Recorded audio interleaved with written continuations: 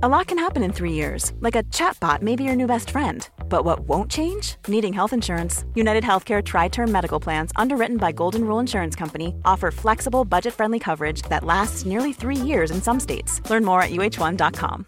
Hey, I'm Ryan Reynolds. At Mint Mobile, we like to do the opposite of what Big Wireless does. They charge you a lot, we charge you a little. So naturally, when they announced they'd be raising their prices due to inflation, we decided to deflate our prices due to not hating you.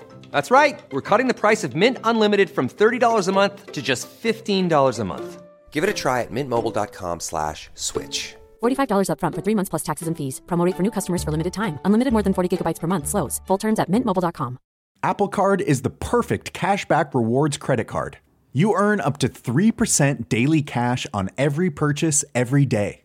That's 3% on your favorite products at Apple, 2% on all other Apple Card with Apple Pay purchases, and 1% on anything you buy with your titanium Apple Card or virtual card number. Visit apple.co/card calculator to see how much you can earn. Apple Card issued by Goldman Sachs Bank USA, Salt Lake City branch, subject to credit approval, terms apply. Hey, this is Chris Kimball, and I need your help. We're working on a story about the battles we all have in our home kitchens. Maybe you're tired of your partner telling you how to cook, or maybe they always leave a mess, or maybe you're frustrated by your loved one's highly restrictive diet. We want to hear about your kitchen dramas, from the biggest food fights to your everyday grievances.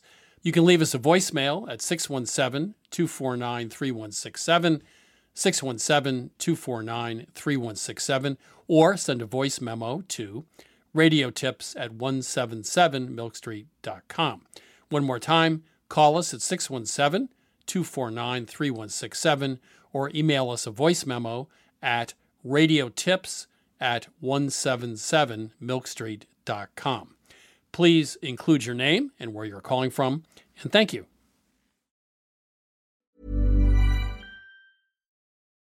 I'm Christopher Kimball. This is Milk Street Radio from PRX, and this is Food Wars. The art of cooking is indeed a vast and stupefying spectrum. A wasteland dotted with endless examples of the delectable and the repulsive. And that is where I want to be, walking the reaches of the food universe. Walk it on your own, you stupid nitwit! Food Wars, which is now a Netflix TV show, was originally a manga or comic from Japan. Back in the 1970s, manga comics started branching into new areas, such as food and farming, with over 1,000 gourmet manga published today, many of them crossing over into television, such as Samurai Gourmet.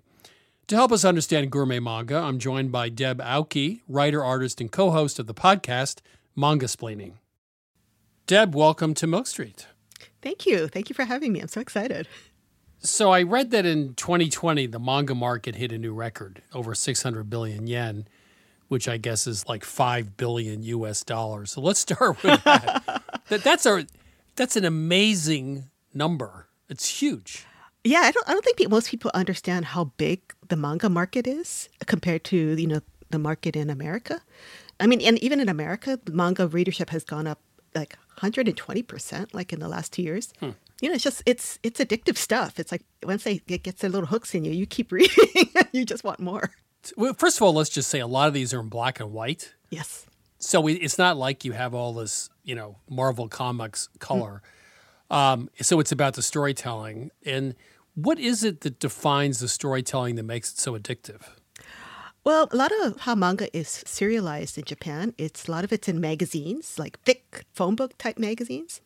So they're printed on this cheap newsprint, and new issues come out every week or every month. So the key to surviving in these magazines is a great cliffhanger that gets people to keep coming back for more.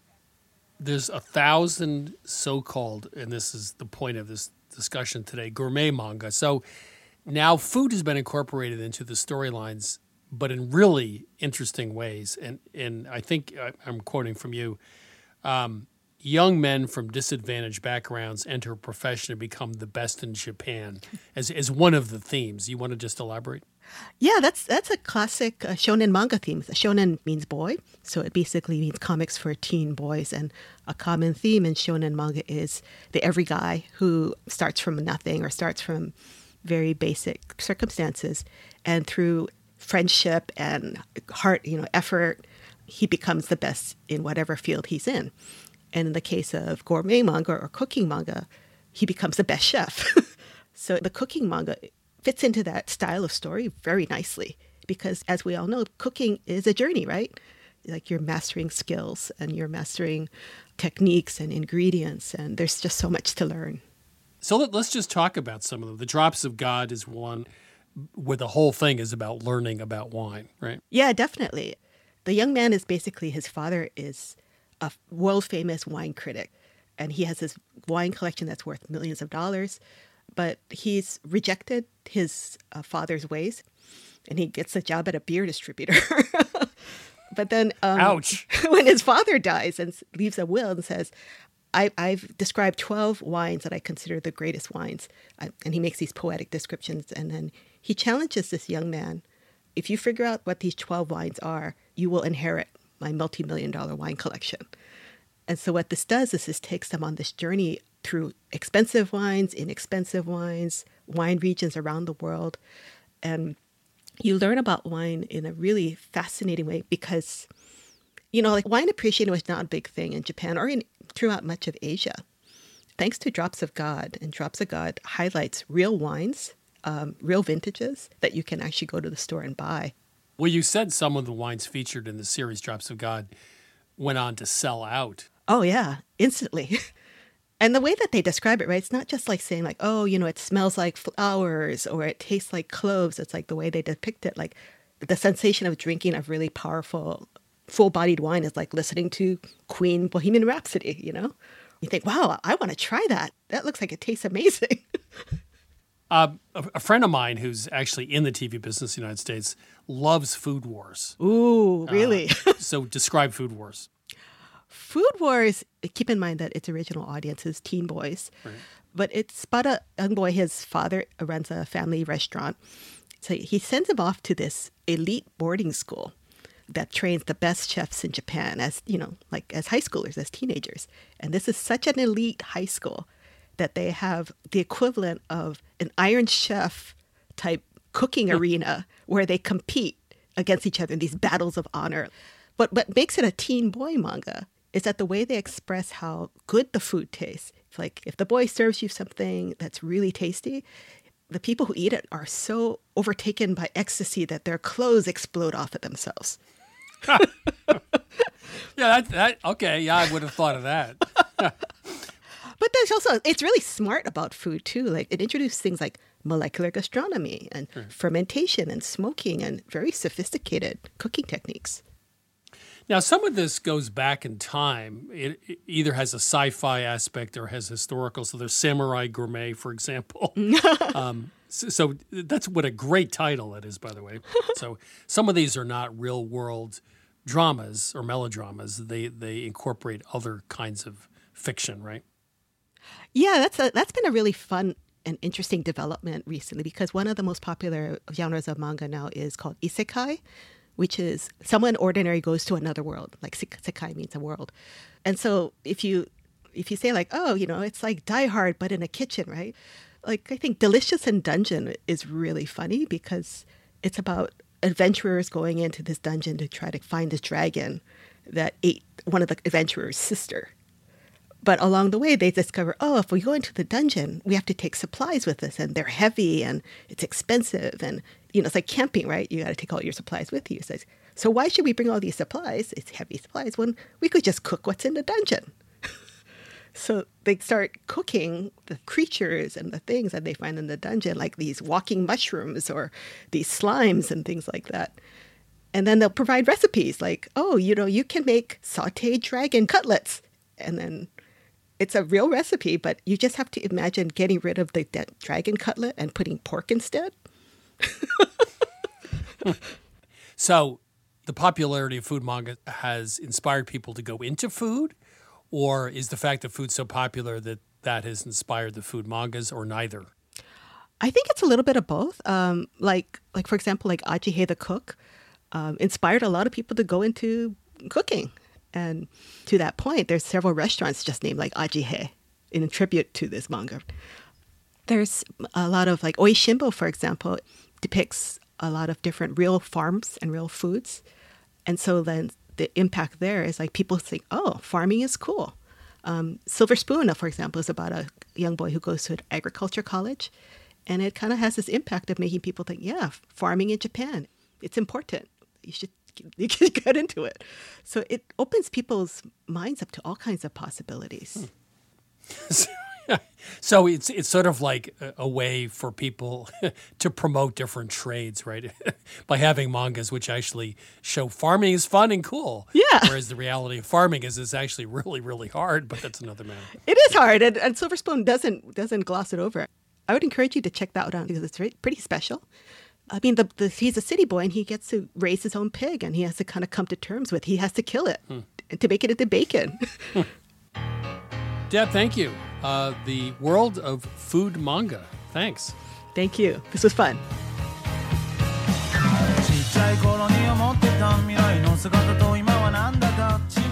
Deb Aoki is a writer, artist, and the co-host of the podcast Mangasplaining. You can see a full list of the manga we spoke about today at mangasplaining.com.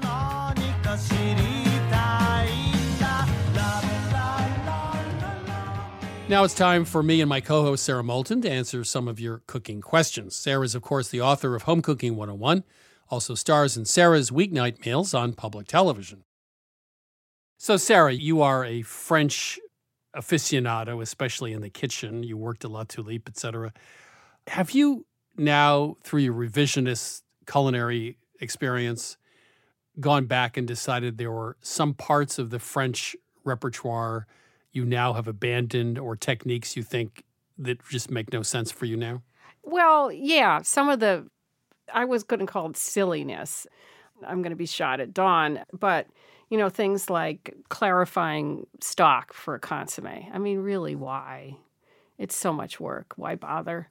Or the thing of, black pepper for dark things and white pepper for other things. That seems silly.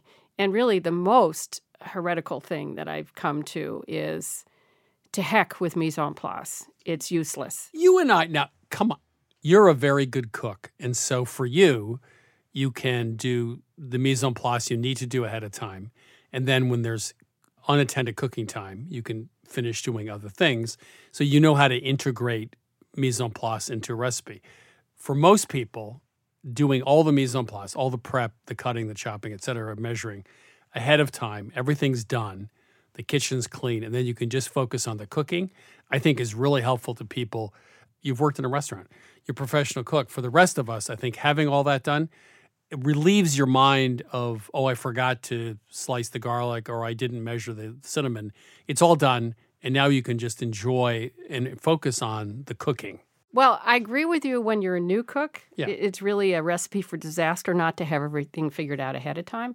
However, I came to this realization naturally because I was working full-time. I'd get home at 6:30 after picking up the kids, and I'd have to get dinner on the table. I could not do the mise en place first. It was a waste of time. If you're a middling that's a good point. Good cook, which, the people we talk to on the phone are amazing. They're serious home cooks. I bet you any one of them could try this approach that I have, which is to look at a recipe, get out all the ingredients, throw them on the counter, and then, get the first thing on first and then do the prep while that's cooking. It reminds me of a friend of mine in Vermont who did construction for years. He's now retired. He would get to the job site at 5:30 or 6 in the morning, lay out all the tools, get everything organized. So when the crew came in at like 7:38, the mise en place was done. And it was a very organized job site. There is a huge emotional and psychological pleasure to having everything done. So now you can just do the fun part. The fun part's the cooking. I just like emotionally knowing it's done. You really do enjoy cooking very much. But I have to say, like my mother, working all day that's and then true. coming home From a practical and having point the of view. 2 kids underfoot. That's true. I started cutting corners. I'm talking about Saturday afternoon cooking where you have endless time. Well, that's a whole different ballgame. Then you pour a glass of wine, you put on some nice music. But that's the ball game I want to go to. Well, you go to that I like that ball game. game. Yeah. Okay, time to take some calls. Yes.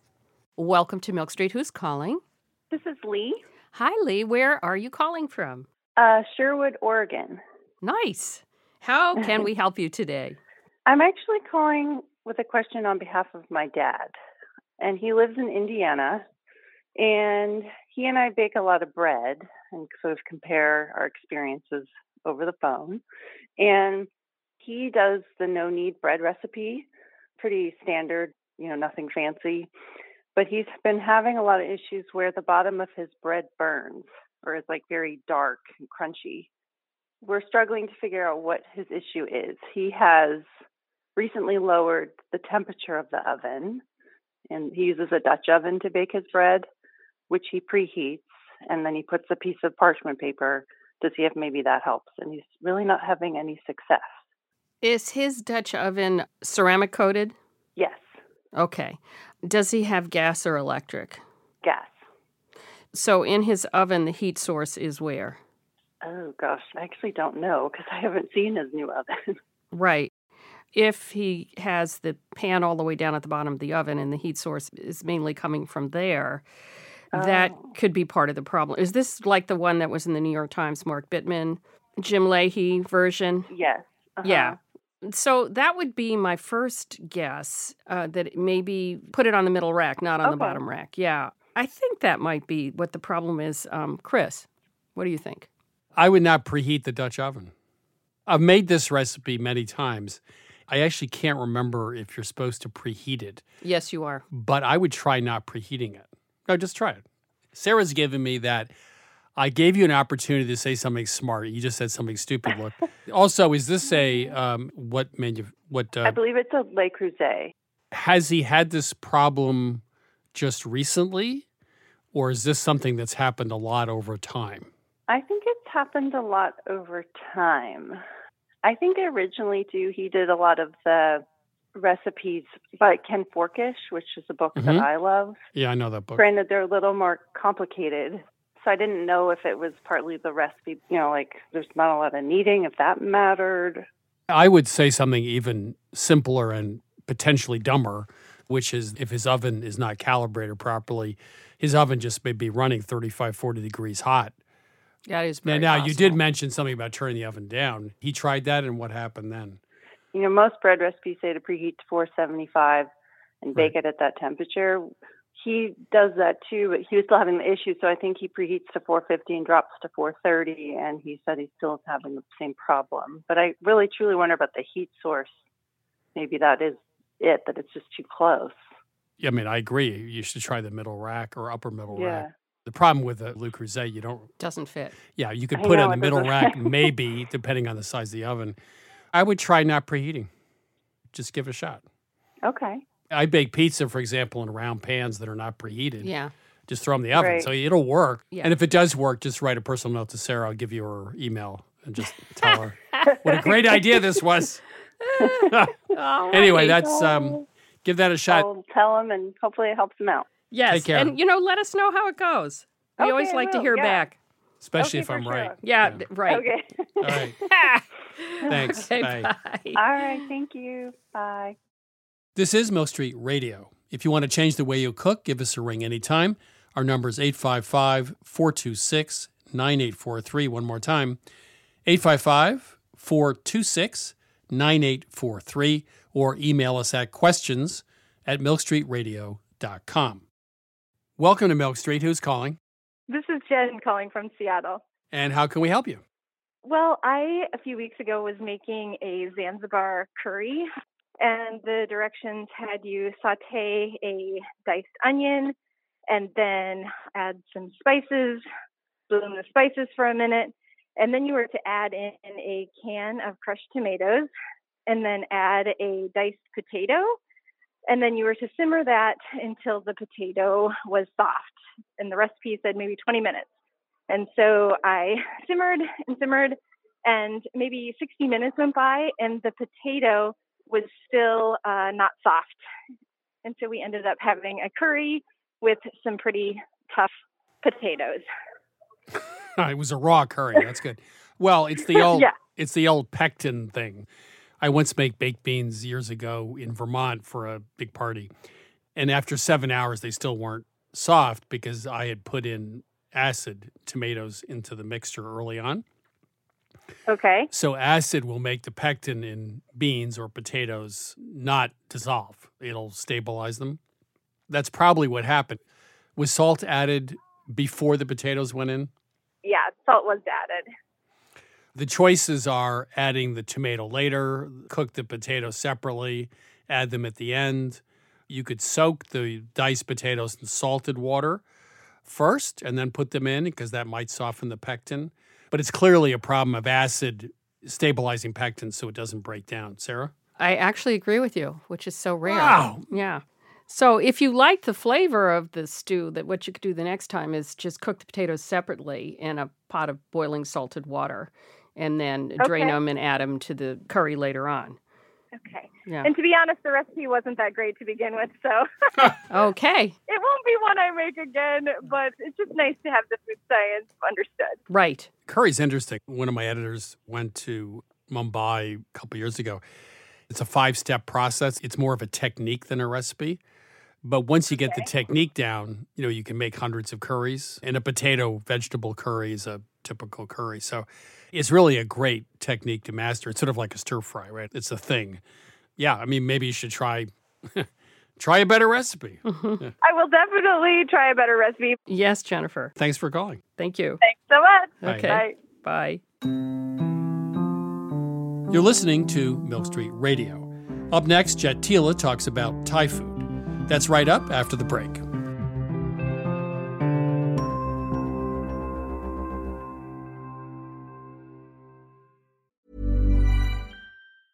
A lot can happen in 3 years, like a chatbot may be your new best friend. But what won't change? Needing health insurance. United Healthcare Tri-Term Medical Plans, underwritten by Golden Rule Insurance Company, offer flexible, budget-friendly coverage that lasts nearly 3 years in some states. Learn more at uh1.com. Hey, I'm Ryan Reynolds. At Mint Mobile, we like to do the opposite of what Big Wireless does. They charge you a lot, we charge you a little. So naturally, when they announced they'd be raising their prices due to inflation, we decided to deflate our prices due to not hating you. That's right. We're cutting the price of Mint Unlimited from $30 a month to just $15 a month.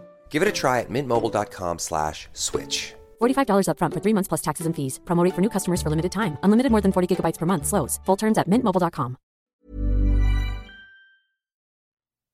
Wonderful pistachios have become my go-to snack. Now, I could list all the health benefits. They're a good source of protein, fiber, and unsaturated fats. But for me, flavor comes first, and that's why it's pistachios, not peanuts, in our household. Wonderful pistachios come in a variety of flavors and sizes, including sea salt and vinegar, chili roasted, and smoked barbecue. Check out wonderfulpistachios.com to learn more. That's wonderfulpistachios.com. This is Milk Street Radio. I'm your host, Christopher Kimball. Right now, it's my interview with Tila, chef, cookbook author, and Food Network personality. His latest book is 101 Thai Dishes You Need to Cook Before You Die. Jet, welcome to Milk Street. Chris, thank you very much. Thanks for having me. So your dad opens up the Bangkok market in Hollywood in 1972. Then the first, I guess, Thai restaurant in West LA, Royal Thai Cuisine. That was a long time ago. Oh, man. And so what was that like then when people had no idea, what dragon fruit was or whatever? My memories are very early days of this tiny little 600 square foot grocery store. We were the first Thai market, but I think concurrently California cuisine was popping and all this Asian introduction fusion when it was confusion a lot of the times. We were the only place in LA that would cater to a lot of the chefs like Jonathan Waxman and the Two Hot Tamales and Joachim. Right. So I was bagging groceries and cutting meat and delivering, items to all of the chefs that we just mentioned. So those were my fond memories because I knew they were kind of like the chefs and they were just kind of circling through our grocery store, kind of yelling at our drivers and me. And it was really fun times. You have this little quote about things you did early on, security guards, selling cell phones. Then you say, quote, "Those are all the good things I can talk about." Were there other things you don't want to talk about? Christopher, it's been 20 years and, why the hell not, man? Like, not everyone knows, but I think it's okay to talk about.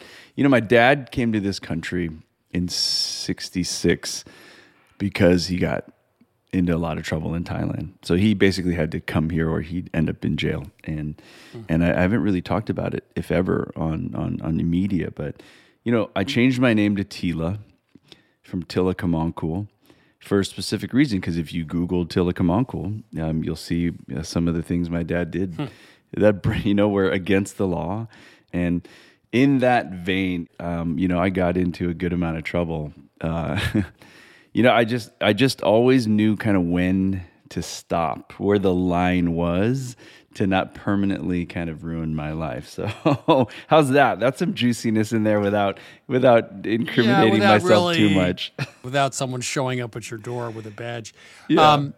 So were there any moments in all of this that were kind of pivotal moments for you when either you figured out this is what you wanted to do, or some ridiculous moment when everything just fell apart? One good one was, I dropped out of high school and I was like, I don't know what I'm gonna do with myself. And we had this diehard group of non-Asian shoppers that wanted to learn cooking. And they were like, Jet, how do I make pad thai? How do I make tom yum? How do I make satay? And I would write out recipes for them. And they asked me to do a cooking class. And I was like, you know what the heck, right? I did this series of cooking classes out of my mom's backyard, and Barbara Hansen from the Times, we know her well. Yeah. She snuck into the class, wrote an article about it. I read the article, actually. No way. She was quite complimentary. Man, that changed my life. It really did. It gave an aimless, troublemaking kid a vision of the ability to succeed in life. Yeah, this has always interested me. You end up going to Le Cordon Bleu and the California Sushi Academy. It's so interesting because did you learn things at Cordon Bleu, basic techniques which have stood you in good stead over the years? Yeah, I think that all of us culinarians speak a language that's framed in French technique, right? So I needed French culinary school to help me teach Asian food with the language of French cuisine. The French have a very established language of cooking, and the Japanese have a very established language of cooking, and that's why I went to those two types of schools. The Thai also do. But the access to the books and the translations don't exist like they do in French and Japanese cooking. So yes, I think a Northeastern Thai grandma and a Southern Thai grandma can talk the language of curry paste, but we don't have the universally agreed upon term for the paste technique, the wood mortar versus the stone mortar. Right. In French cooking, it's depth. It's sort of one note with slight variations in depth, and then you look at like Thai cooking, and it's about a variety of very different flavors melding together into some harmony, but each not losing its distinctiveness, right? Yeah. You discuss this in your book. Salty, savory, sour, spicy, sweet is sort of being the underpinning for much of Thai cuisine. Yeah, those five, and also there's a term, yum, and not the American yummy in my tummy, but, tom yum, yum nua, right? Like these Thai words. Yum is the actual, means hot, sour, salty, sweet, savory, in balance, in a sauce or seasoning. It's that palate friendliness. And then bending. We're also a culture that allows food to be changed. So I have a Thai grandmother and a Chinese grandmother. My Chinese grandmother would make you a dish, and if you tried to alter it any way, she would be offended and she would try to attack you. And my Thai grandmother would say, Chris, here's your dish. Here's a little dab of fish sauce. Here's a little dab of sugar. Here's some chili. Make it how you want it, but here's how I think it should begin. So one is Mozart, the other's a Grateful Dead. There it is, right there. Exactly. Just improvise. Fish versus Primus, maybe, as well, right? There's another way to go. Come on, don't talk about fish. If you're a deadhead, you don't talk about fish. That's right, I know. That's why I jammed it in there. I'm sorry. You could say you could write a book about soy sauce. I've learned a little bit more about it over the years. But could you talk about it? Because I find it so interesting that we think it's a thing, but obviously it's more than a thing, right? Yeah. The most basic way to explain it is like, those of us that when we were kids, we drank box wine. And we're like, okay, I get it. It's kind of acidic and it's come from a grape. And then you start to understand the depths of terroir and kind of the different methodologies in making wine, and soy sauce is that large of a world, right? I just want people to expand their repertoire. So you're using Japanese soy right now, and you might have a red cap, like high sodium. You might have a green cap. Just go get yourself a Thai soybean sauce. And I think they called it soybean just as a differentiator, but it's basically a hydrolyzed soy sauce with a little more sugar and some umami in it. And then start to pull in a Chinese sweet soy, which has a high percentage of molasses. And then you can get a dark soy if you want, which is going to give you more color, less salt. And between right there, with those 3 new soy sauces, you're going to open up 20 to 50 more dishes into your repertoire. 3 or 4 other key pantry ingredients you think are critical here? Good fish sauce, but most fish sauces nowadays are really great. Chili paste in soybean oil will change your life. It's like, it's chili crisp is getting hot right now, right? But Thai people make this chili paste, which is very little chili in it. It's more like roasting shallots and garlic and shrimp paste. So it's sweet and it's deep and it's umami. And there's just a hint of chili in it. And that's going to give you the red in like tom yum soup. That's going to give you another dimension of savory sweet in your stir fries. And another really good tip is you can use curry paste.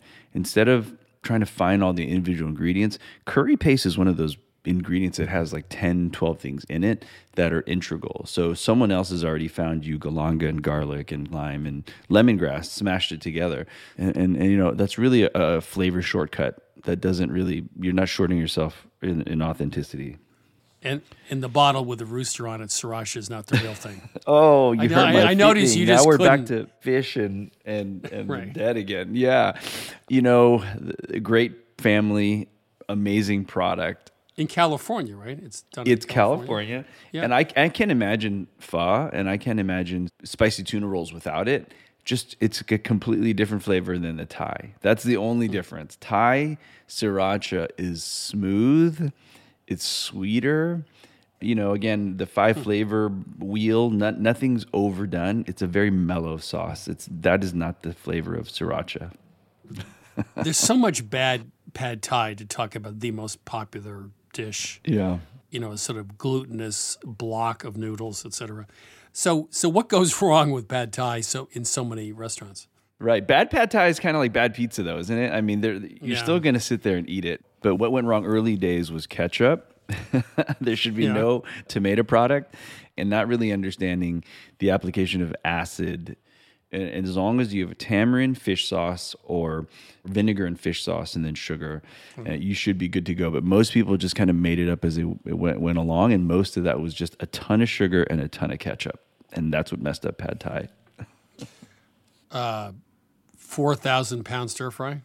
Yes, sir. I've broken. So, you were bored. You're out of work. You were trying to break the Guinness Book of World Records here. Check. Right.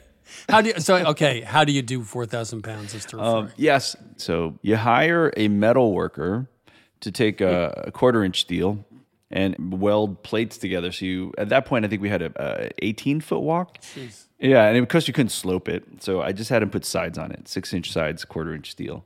You lower it down on a crane, and you dig a pit, and you sink a few tons of charcoal. You get it smoking, and the crane becomes your elevator. And then you get a team to prep 2,000 pounds of meat, and you get these giant paddles, these like 15-foot paddles, and you get the 10 biggest people you can find, the tallest people you can find, and you knock it out. It's a lot of fun. You started out, no one knew anything about Thai ingredients or Thai food. I think you mentioned that some of the Star Trek episodes actually used vegetables and fruits from your father's market because no one knew what it looked like. And now, obviously, things have changed. Is that all good news? Oh, man, I think so. I mean, that's the history of Thai food in America. And, right. I was really lucky. I mean, to be part of that first Thai food family and weave in all these life experiences, I think it's only good news. And I think it's only the beginning. I mean, Paramount Studios was right down the street. So durian, jackfruit, bitter melon became like Romulan food. And Klingon food, and it was awesome, man. And now we've got people seeking out Southern Thai versus Northeastern Thai. It is such a fun time. I mean, I feel really lucky to have been there from the beginning, but I'm 50. Like, I'm going to be handing off the keys next to the next generation. But oh, please, you're just a kid. Stop this 50 stuff. Come on. Thanks, Chris. If I was 50, I would be dancing in the streets right now. Jed, it's been a real pleasure. Chris, thanks, man. One off the bucket list. Huge fan. Thanks for all this. Thank you so much. That was Jed Tila. His book is 101 Thai Dishes You Need to Cook Before You Die.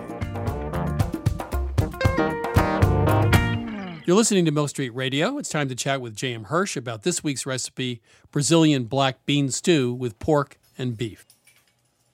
J.M., how are you? I'm doing great. One of my favorite recipes the last 2 months at Milk Street, every hour or so someone comes by with something delicious, but it's a Brazilian black bean stew with meat in it. And it was so good. Now, I'm partial to beans and meat, but this was really extraordinary. This blew me away. I have to say, I wasn't sure what to expect from this. So I was in Sao Paulo, and one of the recipes I wanted to learn is kind of the de facto national dish of Brazil, and it's called feijoada, which is Brazilian black bean stew with a whole lot of meat. When I say a whole lot of meat, I mean sometimes it would be 12 or more meats per stew. Now, that was on the outer rim there, but, there were plenty of simpler versions because really, and this is what I love about this story, this is, cucina povera, to go Italian here. It is simple food, rustic cooking. It started out using kind of the also-ran cuts of meat, but in the late 1800s in Brazil, the dish went mainstream, and the cuts of meat used in it improved. And so today you see it eaten all over and with any variety of meats. And boy, the taste is just phenomenal. So rich and yet not heavy. That's kind of one of the things that surprised me because especially you're talking a dozen different cuts of meat, usually pork and beef. It nonetheless tastes light and bright. It's really good. I hasten to ask, in our recipe, we're not using 12 different cuts, right? No, I'm happy to say we did scale it back. We've got it down to 3. We've got some bone-in beef short ribs, a ham hock, and some chorizo sausage, which gives it real richness. I mean, that's wonderful stuff. And you combine that with black beans and what really brightens it, though, and it's really interesting, this is a very traditional part of this dish, is they use orange juice as kind of the acid in the dish, which really brings a lot of bright citrus flavor and combined with some tomatoes that really lightens things. And it's really quite delicious. So unlike a European stew, many European stews, you're not browning the meat, right? That's a step we can skip here? Yeah, absolutely. I mean, you have so much flavor going on in this stew. That's absolutely unnecessary. I mean, the chorizo alone makes it unnecessary. But then when you've got the orange juice and rum, there's cumin in there, there's cilantro, there's garlic. There's so much happening in this dish. No need to brown. Save your time. So what's the basic recipe? All right, so basically you're going to cook what amounts to almost a sofrito. You've got some celery, you've got some onion, throwing some garlic and the cilantro stems in and some seasonings. You're going to cook that for a little while, and then you deglaze with rum and the orange juice, and you're going to scrape up all those bits, and then you're going to throw in the beans and let that cook for a while. Then you start adding in the meats, and that's when the flavor really goes like, wow. All those meats, throw in some tomatoes and let it go. And it's going to be so delicious. So if you're a little tired of American beef stew, you might want to try Brazilian black bean stew with pork and beef. Really interesting flavors. And by the way, JM, you're right. It's not heavy. Thank you. Thank you. You can get this recipe for Brazilian black bean stew at milkstreetradio.com.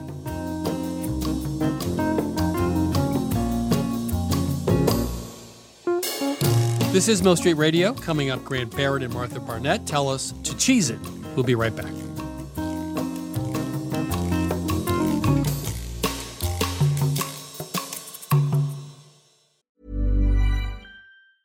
This is Christopher Kimball. You may have heard that we just started running international culinary tours. And one trip I am particularly excited about is Istanbul, which is based in part on my recent visit. Along with our partners at Culinary Backstreets, we put together an itinerary that goes way beyond the Grand Bazaar.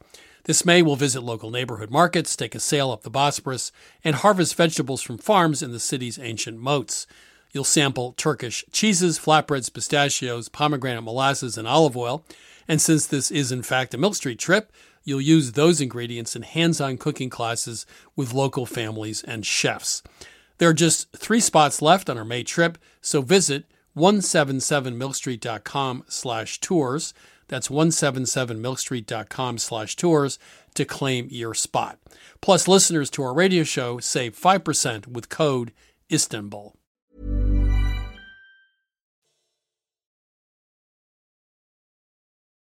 I'm Christopher Kimball, and you're listening to Milk Street Radio.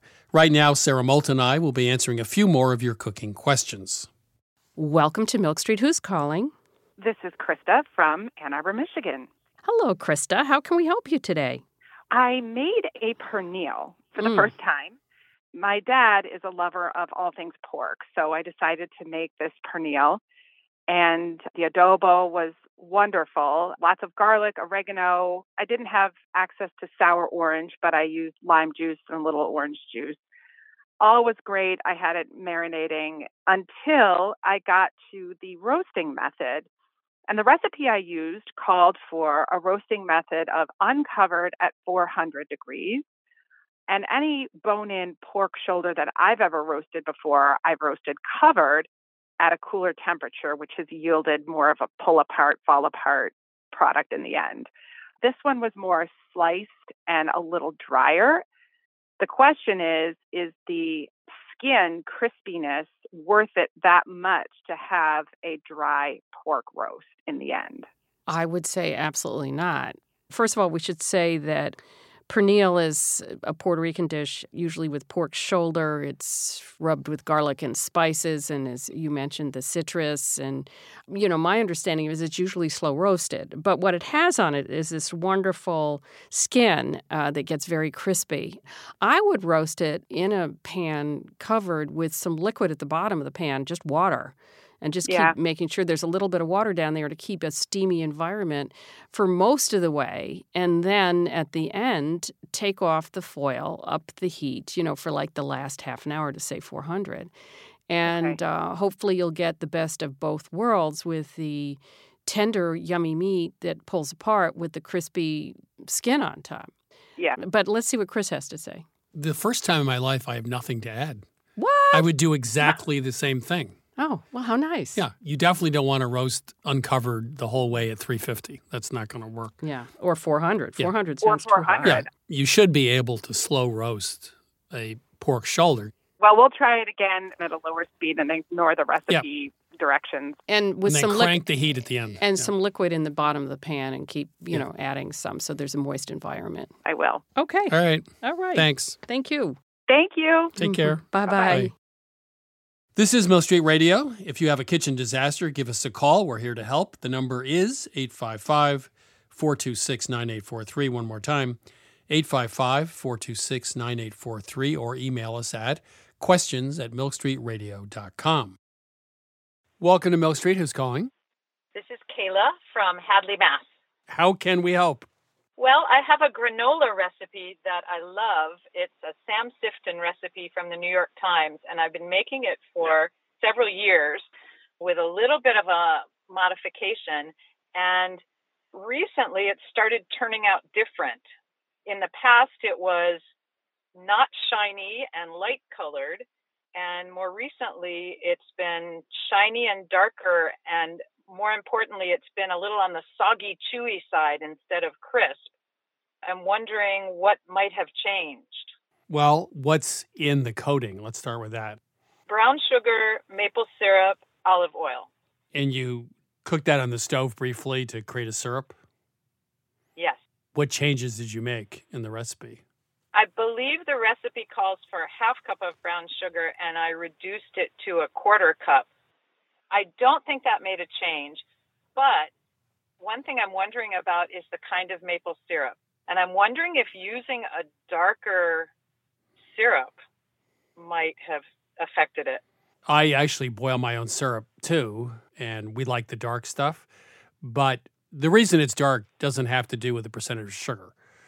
Has to do with organic compounds in the sap and other things. So I don't think that would be it. I do think if you cut the sugar in half, the sugar is going to make it crunchy. If I were you, I'd go back to the half cup. Did you change anything else at all? It also calls for a tablespoon of salt, which I found to be too much, so I cut that to about 2 teaspoons rather than a tablespoon. Okay, because things I was thinking is, if it was quick cooking oats, they'd get mushier. If you were using different size pans, you might be crowding it. If it's not spread out enough, it's not going to crisp. It's like when you make vegetables and you want to roast them and you crowd them, they steam, they don't caramelize. You know what I'm saying? But you say that this problem did not start as soon as you cut back on the sugar. It just has happened recently? Correct. It didn't happen when I cut back on the sugar. It may have happened after I moved to a new house. Oh, it's a new oven. Come on. That's a different calibration. No, that was a major detail there. Okay. Come on, Kayla. I think that's it. Have you checked the temperature on this oven? I haven't. Okay. We're done. We feel a little better now.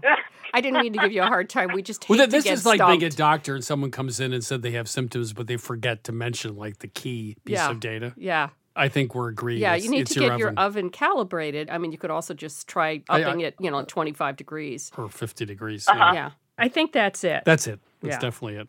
Just up the oven. Give it a shot. Thank you very much. I look forward to trying it. Thank you. Thanks for calling. Next up, it's Grant Barrett and Martha Barnett, hosts of A Way with Words. Grant and Martha, how you guys doing? We're doing great. Hi, Chris. We're talking about cheese this week. Yes, Grant is a turophile. I am indeed. The word turophile comes from the Greek word turos, which means cheese. So, Chris, I'm assuming that you're a turophile. I don't know. If someone came up to me in this street and said, you look like a turophile, I'm not sure how I'd take that, actually. Well, let me ask you, have you ever run across somebody who collects the labels or the packaging of cheese? No, but I'm sure there has to be a national association of cheese packaging collectors. Well, these people are tyrosemophiles. They are people who collect those things because some cheese labels are beautiful, but also it's a way of keeping track of what you've eaten and where it's from. A lot cheaper than collecting expensive wine labels, too. Yeah. Very much so. Now, Martha, there's a connection between that Greek word for cheese and what we put on toast, right?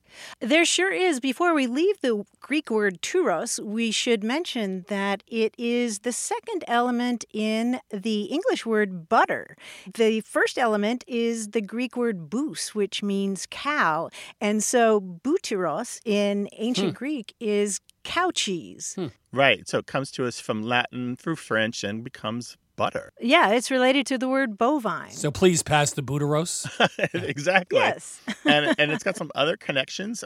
Cows are called bossy sometimes, and that is directly connected to that Greek word boss. Yeah. Oh. And butter, coming from Norman French, replaced the Anglo-Saxon word, which was smiru, which was related to the modern word smear and to s'more in the word smorgasbord, which we borrowed from the Swedish. Or I'll just have a bagel with a schmear. Exactly. Exactly. Yeah. That's pretty good. So we're done with butter, but we're not done with cheese. No, we're not done with cheese at all.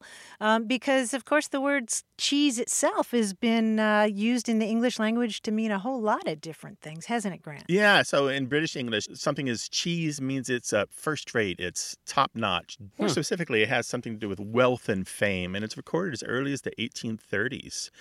There's a quote from the 1900s.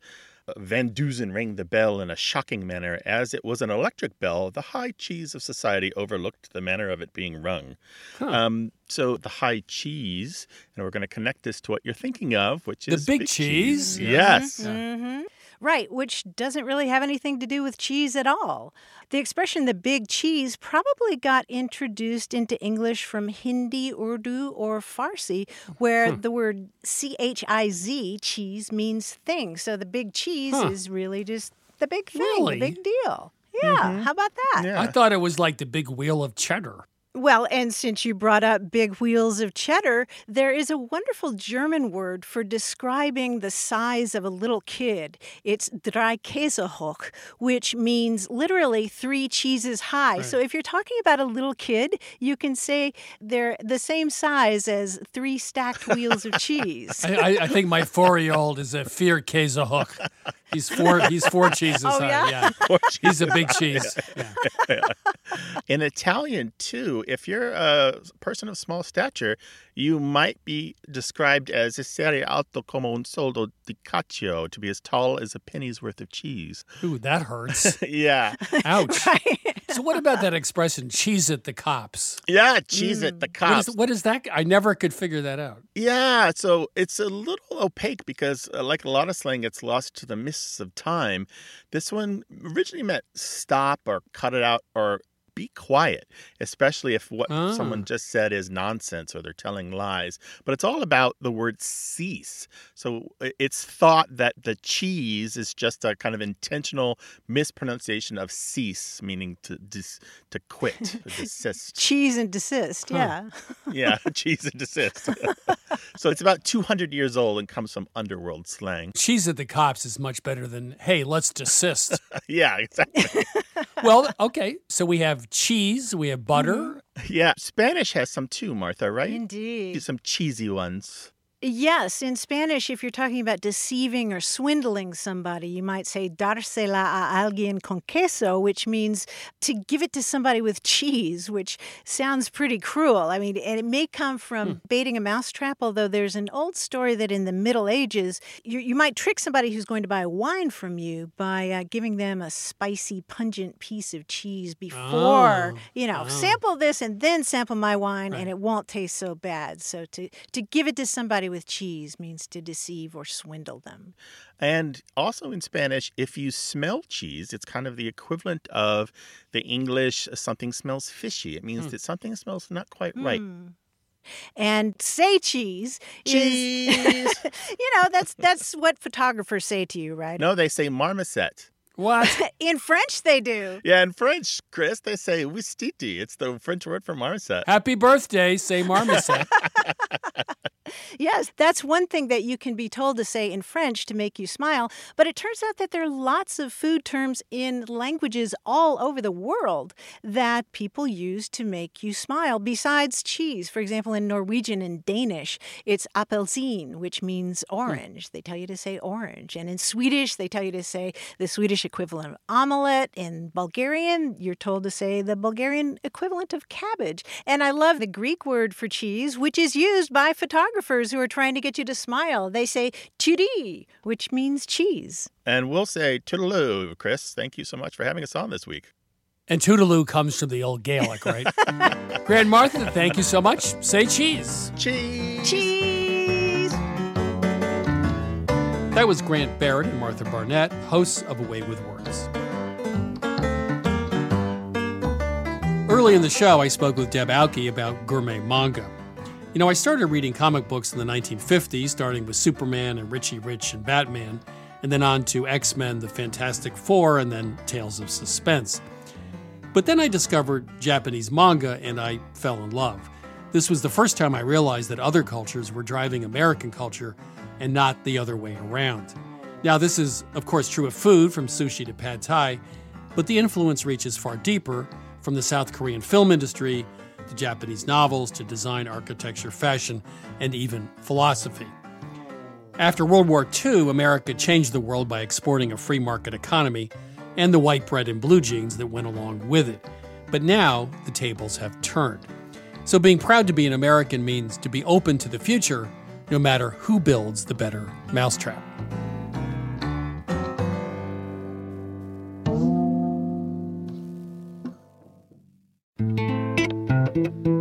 That's it for this week's show. If you tune in too late or want to binge listen every single episode, you can download Milk Street Radio on Apple Podcasts, Spotify, or wherever you find your podcasts.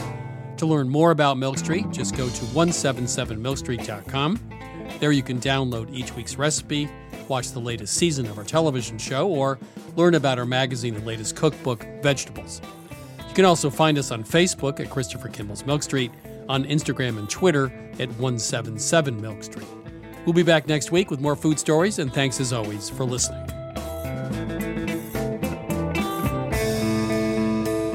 Christopher Kimball's Milk Street Radio is produced by Milk Street in association with GBH. Media Director, Melissa Baldino. Executive Producer, Annie Sensabaugh. Senior Audio Editor, Melissa Allison. Producer, Sarah Clapp, with production help from Debbie Paddock. Additional editing by Sydney Lewis. Audio mixing by Jay Allison at Atlantic Public Media in Woods Hole, Massachusetts. Theme music by Chubop Crew. Additional music by George Brendel Egloff. Christopher Kimball's Milk Street Radio is distributed by PRX.